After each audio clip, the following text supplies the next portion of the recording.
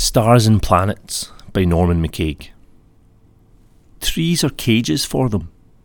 Water holds its breath to balance them without smudging on its delicate meniscus. Children watch them playing in their heavenly playground. Men use them to lug ships across oceans, through firths.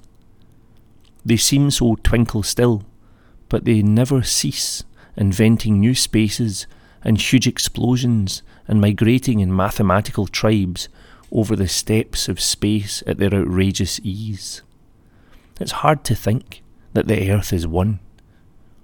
This poor sad bearer of wars and disasters rolls roicing round the sun with its load of gangsters, attended only by the loveless moon.